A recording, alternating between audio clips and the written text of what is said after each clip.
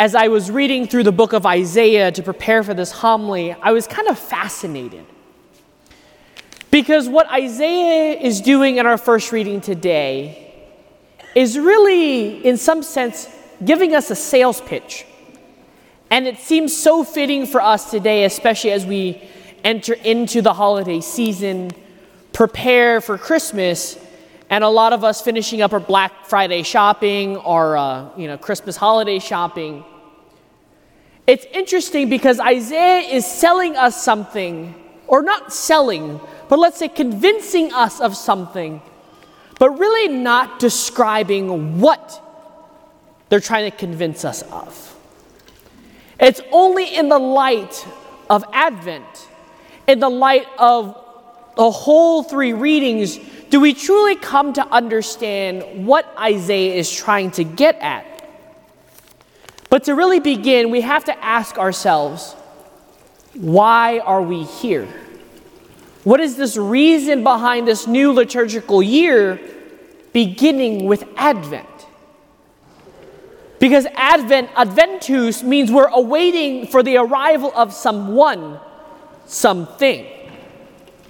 So then for each and every one of us gathered here, who or what are we waiting for? Because who and what we're waiting for really is defined with what are our values and priorities in life. Because we hear from the book of Isaiah that there is a person who is coming to establish on high on the mountaintops. And at the end of time, his praise will be supreme value and be above all things.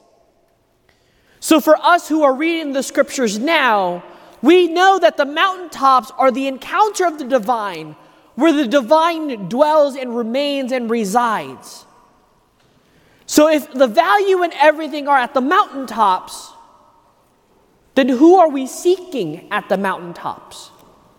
Because that temple on the mountaintop is dictated by us. So the question Isaiah is posing for us is, we're awaiting for someone to come. We're awaiting for someone to be coming again. That person we know historically is Jesus. He shows up 2,000 years ago, became man, and dwelt among us. Even at this moment, he is still coming. He's coming to our hearts and dwelling within our hearts. And he will come in his glory in the future to establish his kingdom. So we know of that fact historically. But do we ourselves, do you and I believe that that is the case? Are our values at the mountaintops mirroring what we truly hold within our hearts? Because is the coming of God, the coming of our Lord Jesus Christ, the most important value we have?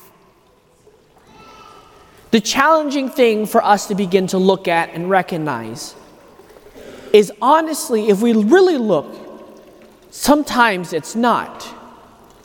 We put other values, priorities, and the most important things of our life supreme and the most highest value in our life.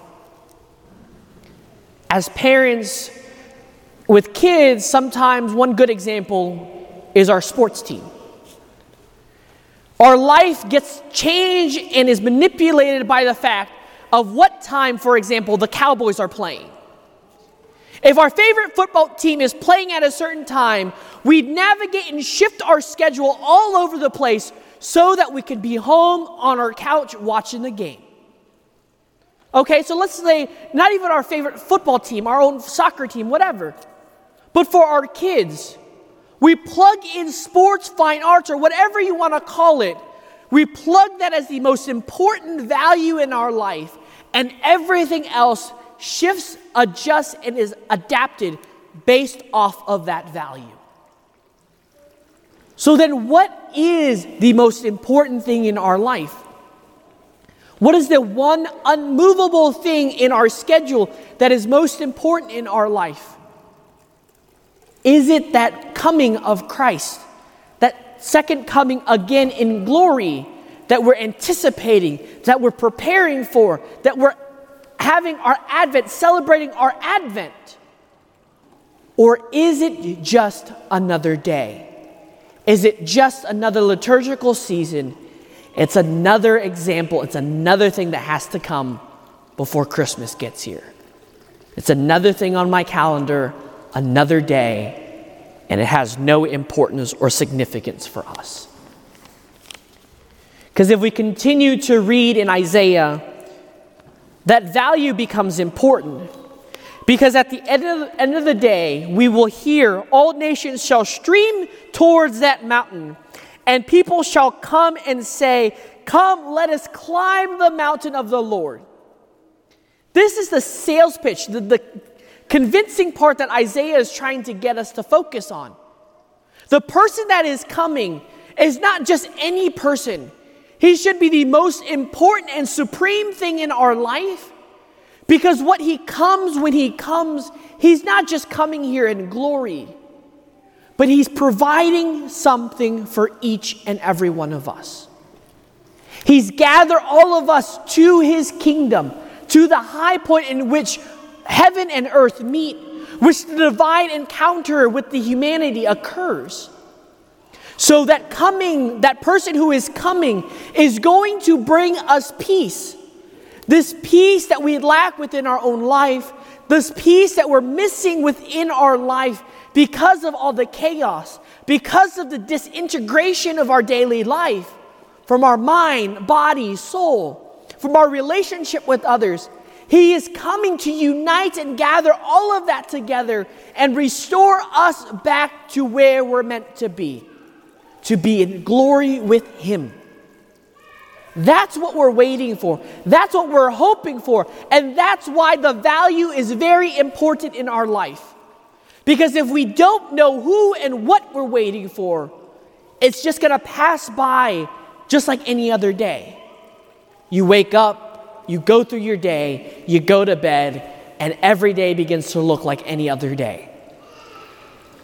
But the days that we're coming to, the days that we're preparing for, the days that are calling us to slow down and reflect on it, is to look and to find that value. Because Christmas is not any other day. Christmas is not any other part of our year. Christmas is not just about all the great deals we can get on all our appliances, all our clothes, and everything we want. That is not Christmas. Christmas shows us and reminds us again of that value. And that Christmas spirit carries us through every aspect of our life. And so as we begin our celebration in Advent, as we begin to wait and anticipate for a coming, the question becomes for us to look at, who are we waiting for and what are we waiting for? Is it the gifts under the tree, or is it the coming of our Lord Jesus Christ as man, dwelling among us and building a relationship with that Lord and Savior? Amen.